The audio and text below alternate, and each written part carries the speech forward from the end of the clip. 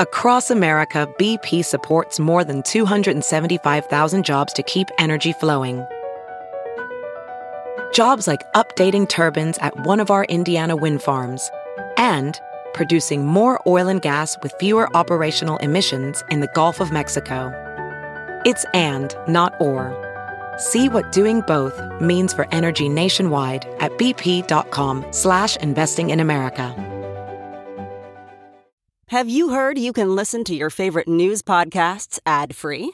Good news. With Amazon Music, you have access to the largest catalog of ad-free top podcasts included with your Prime membership.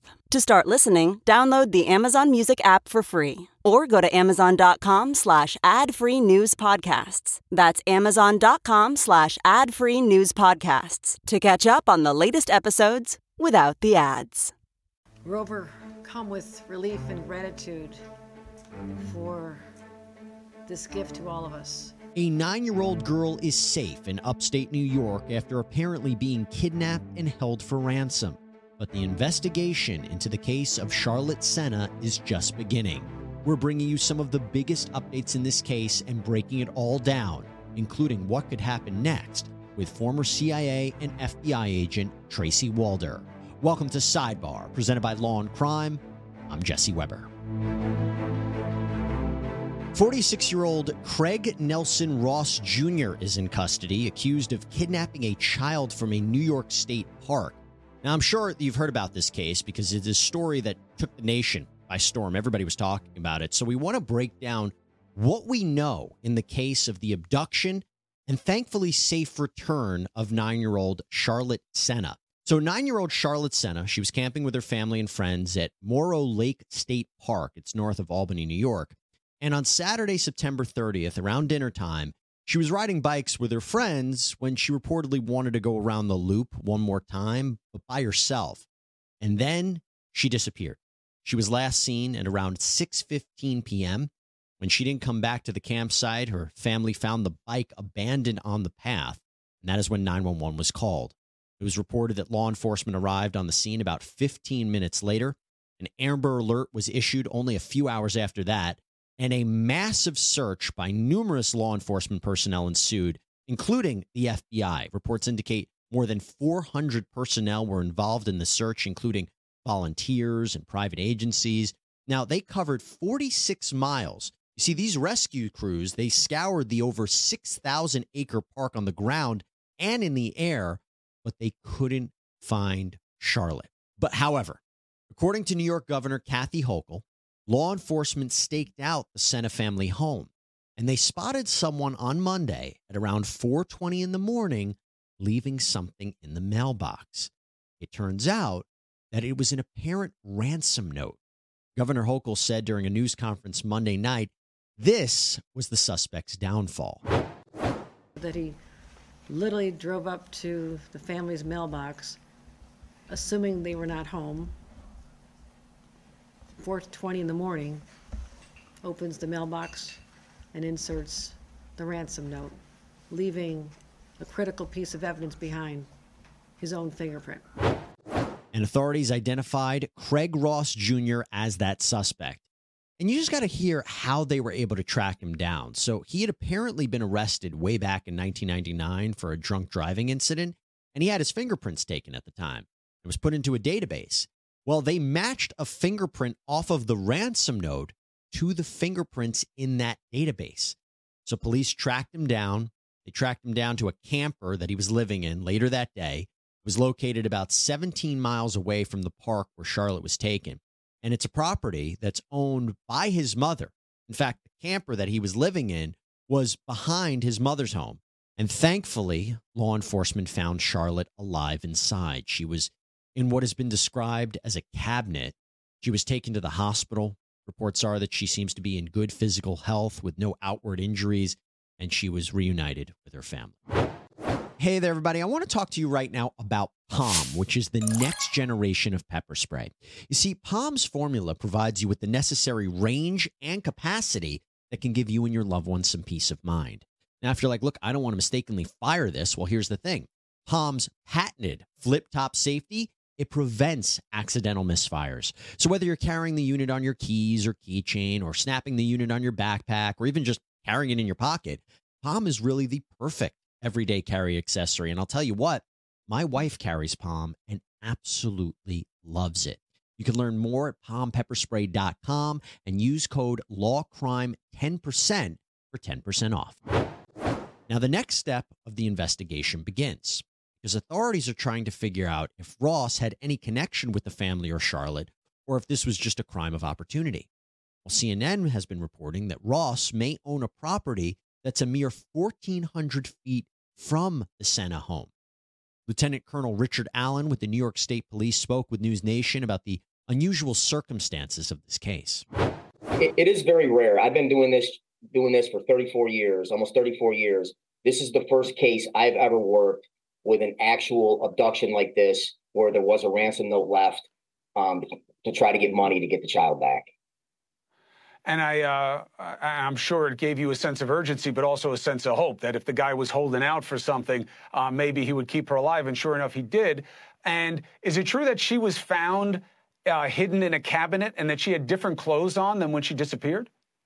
She was found hidden in a bedroom closet in the camper, which it's a camper, so it's more like a cabinet. It's smaller. It's not what you would see in a normal bedroom. And yeah, she was in different clothing. She was in a sweatshirt, which was not the clothing she had on when she was taken.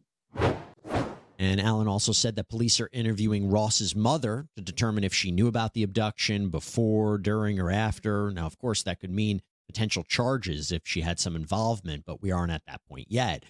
We also have to think about the fact that if Ross had Charlotte for only a few days and he was maybe keeping her hidden, after all, as I said, she was found in a cabinet, then maybe his mom didn't know anything.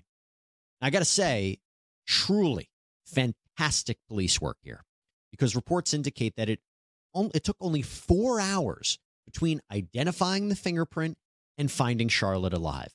That is pretty amazing. But we are learning some new details about Ross as well. According to the Albany Times-Union, a local newspaper, Ross was recently accused of sexually abusing a 12-year-old acquaintance.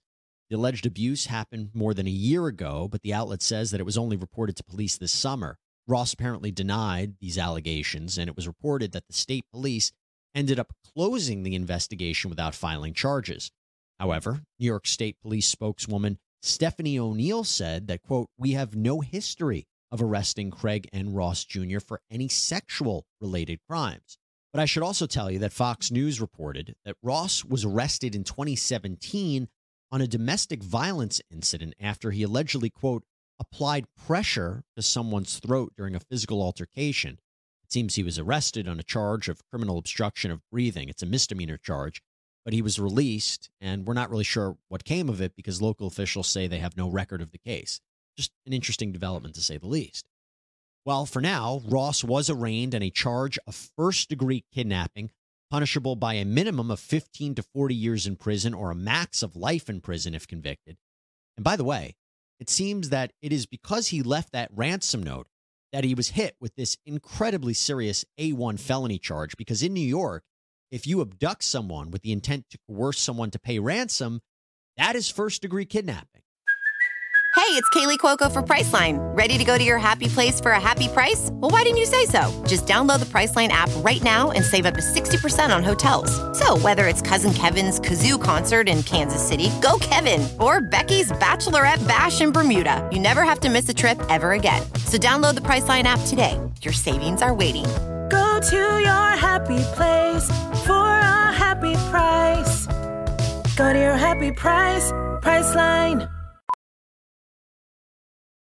As a professional welder, Shayna Ford uses Forge FX to practice over and over, which helps her improve her skills. The more muscle memory that you have, the smoother your weld is. Learn more at meta.com/metaverseimpact.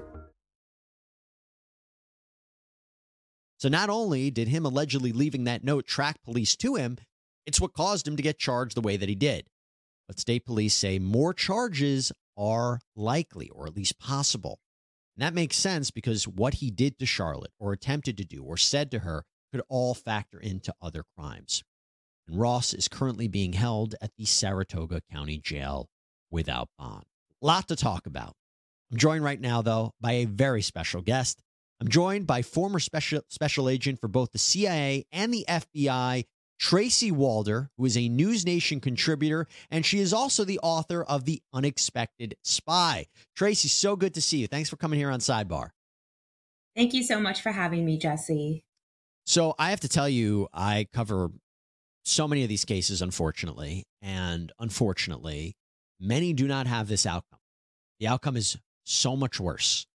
I don't know if you've had an opportunity to speak about this, but what are your overall thoughts on the resolution of this case?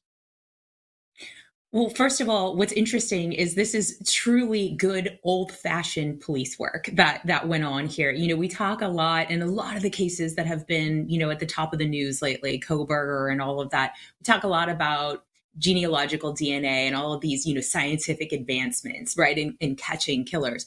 But this is fingerprints. This is as old as police work, really, in terms of identifying people. And so the fact that the police put surveillance on the Sena family home is actually excellent police work. Sometimes that's done, sometimes that's not done.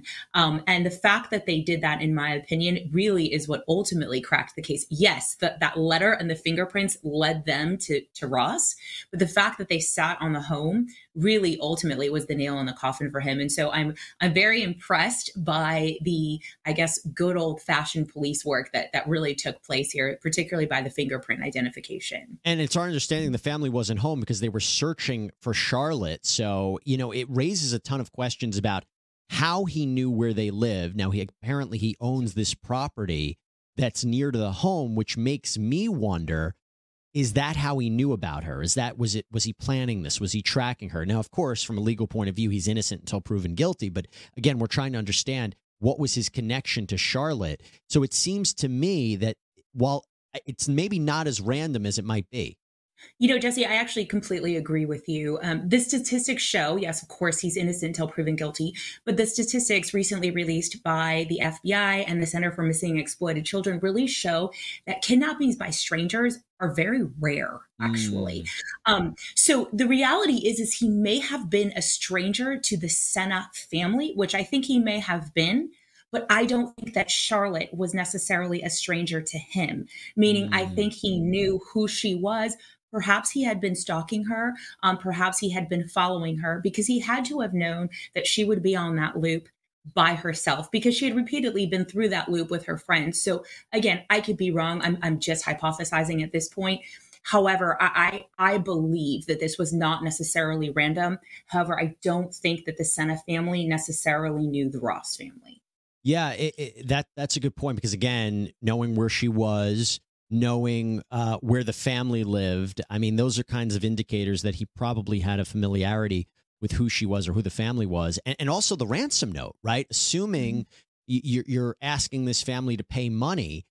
Again, in so many cases I cover, we don't see ransom notes. We see people grabbing children for all different sorts of reasons. The ransom aspect, I think, is very fascinating as well.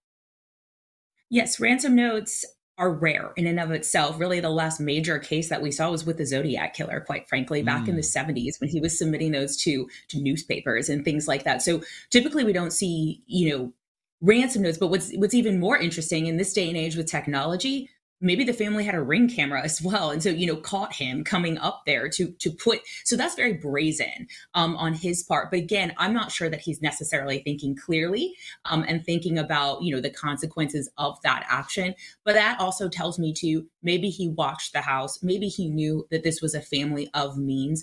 And maybe he knew this is a family that was able to pay. But that really goes back to his motive. Was his motive about money, or was the motive her? Is he a pedophile? Which I, you know, hate to bring up, but really that goes to motive. Which one was his motive, or was it both in this case? But yes, the ransom note is very, very brazen, but also tells me that perhaps he had knowledge of this family. And how quickly police were able to work this through, Tracy. I mean, we have them able, and by the way, we cover so many cases now with genetic genealogy, going back to old-fashioned fingerprints.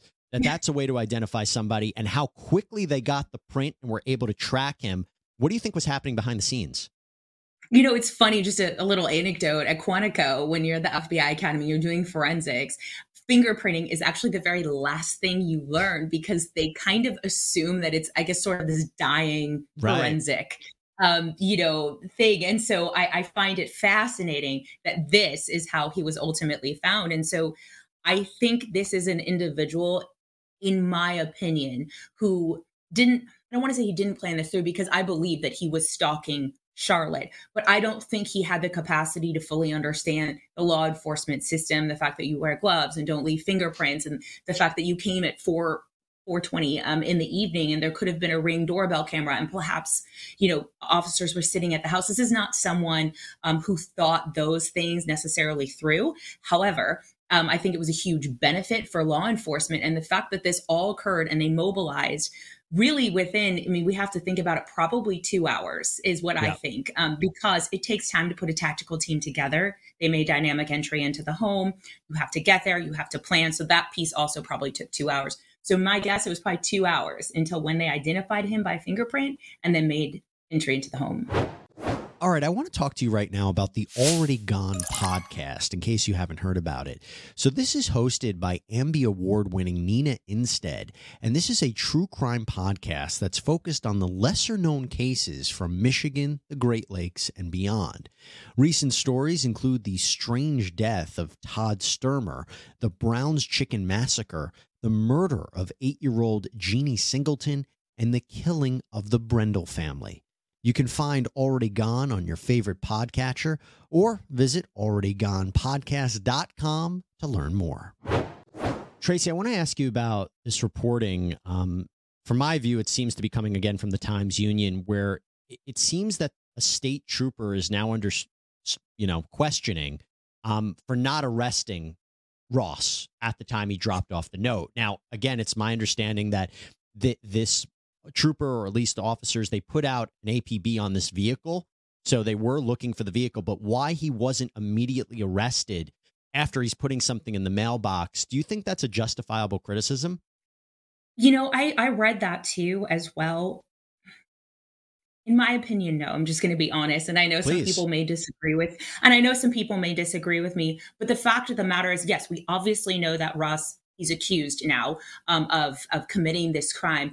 But at the time, they need to figure out who he was. Putting something in someone's mailbox may not necessarily be an arrestable crime. Okay, maybe you could arrest him on tampering with mail, federal mail, but that's a pretty weak charge. And so I think it took them some time to figure out who this individual was. Perhaps he was up to no good, and put the pieces of the puzzle together. So in my opinion, it's not a justifiable criticism, but I do understand, this is a 9-year-old little girl that's around the same age as my own daughter. I get that. We want to recover her as soon as possible, but I don't think the police were negligent in not arresting him at the time.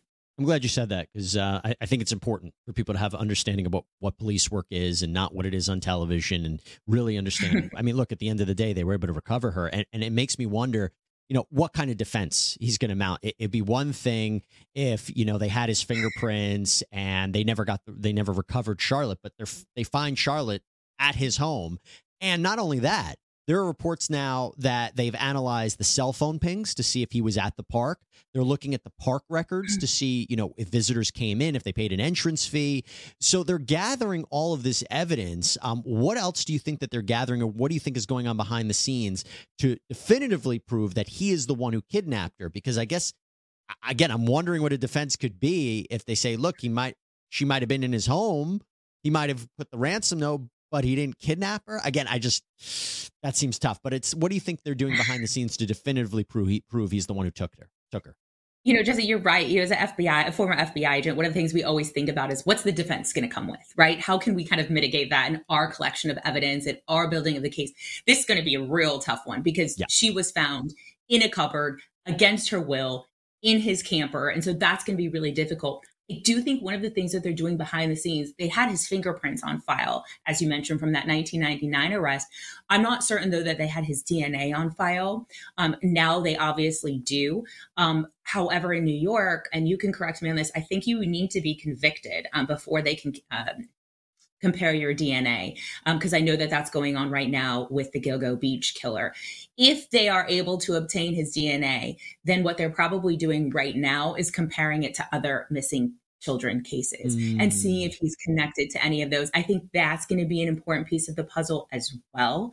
The only thing I'm really struggling to try to find a defense for him at this point, because this is what I would consider to be a slam dunk from a law enforcement perspective, but maybe they can negotiate down the charges, from first degree or not life. But I really don't think that that's something that's going to happen, because the prosecution has an airtight case. They don't need to accept a plea in this case. And even if she wasn't harmed, the very fact of taking the child would be very hard, I think, for prosecutors to work out some sort of deal. We talked about potentially other charges, and it's really based on what else he did to her, what he said to her, what he attempted to do, and what do you think could be potential other charges that he might be facing?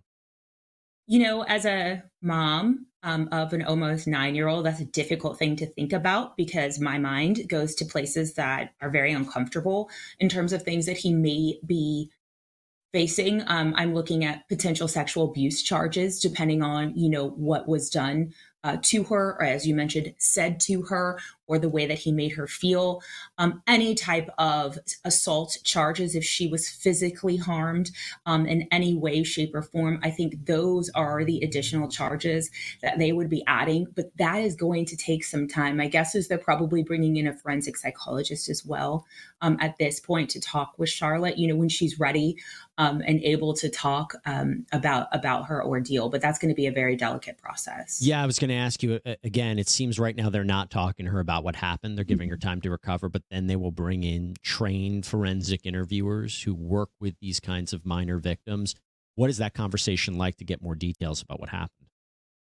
So, I can speak from firsthand experience. My daughter's own teacher was arrested on pedophilia charges, is serving 20 years in prison. And so she went through that process as well. And so basically, typically the parents are going to accompany the child to that. It's going to be a highly trained, highly skilled forensic psychologist who this is all they do, is work with children who have been victims of these kinds of crimes.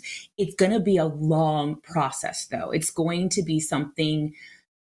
They're not going to get full answers to add additional charges anytime soon. I think that that's going to take probably over a year. I mean, my daughter's happened 5.5 years ago, and we're still going through things. And so I would imagine that will be the case for her as well. But the first thing that they're probably going to do is ask law enforcement, what are you looking for to get out of this, so that they can add those additional charges. But it's not going to be a quick process. Yeah, and it seems, I think, also local reporting suggested that it's possible Ross may have forced Charlotte to write her own ransom note, which would just be another bizarre detail, and again, maybe can't be confirmed at this point. There is also reporting that Ross hasn't been cooperative with authorities. He may have, he received minor injuries, that it's also being said, so I'm curious if he resisted arrest in any kind of way, but it seems that he's not cooperating and maybe admitting to the kidnapping. I did want to ask you about the mother. So you heard what I said. I mean, we have to take this also with a grain of salt. If Charlotte was kept hidden there for months or a year, I would say it would be really hard for the mother not know. They're obviously interviewing her, but he took her for, only 2 or 3 days. If she maybe was possibly hidden, it does make me wonder how much the mother knew about what was happening. They are interviewing her. That's our understanding. What do you think that conversation's like? Look, I think it's appropriate and reasonable that they are interviewing her. I think they want to know what she knew, when she knew it, if she knew anything at all. And I think also, too, they're wanting to know any behaviors that they've seen, that she's seen, of Ross, and unusual activities that she's seen. My gut tells me, again, I'm just hypothesizing, that she most likely did not know, given the short period of time that Charlotte was there, and the fact that he is not physically on her actual home, but behind her home. I think it probably would have been relatively easy for her to have not necessarily known that Charlotte was there. So I don't believe charges will come against her. But my hope is that she's being cooperative. Yeah, it's an interesting development about what she'll know and have to say. And it seems, again, there's been reporting, I think, by TMZ, that Ross's own family has basically turned against him and are definitely not defending him. Before I let you go, I wanted to ask you about how they were able to enter the property. So it seems they had a coordinated effort of law enforcement, tactical vehicles. They jump in. I don't remember if I read correctly that there was I think flash grenades. What do you think went into actually apprehending Ross to make sure? Again, they didn't know, I would imagine, where Charlotte was. So they have to be very careful. What goes into that? Yeah, so that's actually a very delicate dance that they had to do, which is why I do think that he was identified earlier in that 4 hours, because the reality is you want to minimize violence as much as possible in a situation like that. If the child is in there and still alive, you don't want this to then turn into a hostage situation. That's really important as well, because she should be there. So delivering the flashbangs is a way of disorienting him. It probably disoriented her as well, but it's enough to disorient him to get him somewhat complicit, with them being able to apprehend him. So in my opinion, that was the best possible thing to do. However, I think they also needed to make that dynamic entry, which they do a lot of times. They did this one in broad daylight, which doesn't typically occur. Typically, dynamic entries happen in the dark. And that is, we don't do that typical FBI knock and announce that I think people are, used to seeing in movies and things like that. That is going to someone's home with the element of surprise and taking them off guard, which I think in this case was done, again, to minimize violence against perhaps Charlotte, and then also to disorient him and really make him complicit quickly. And I just have to say, once again, before we finish this conversation, that it is a miracle that this ended this way. And we are so happy and so thankful that Charlotte is safe, that he has been apprehended, and that this is no longer a case of a missing person or a lot worse. So great work by law enforcement and all the volunteers and everybody who helped, resolve this case in the best way possible. Tracy Walder, the unexpected spy. So good seeing you. Thanks so much for coming on. Thanks for having me, Jesse. All right, everybody, that's all we have for you right now here on Sidebar. Thank you so much for joining us. Please subscribe on Apple Podcasts, Spotify, YouTube, wherever you get your podcasts. I'm Jesse Weber. I'll speak to you next time.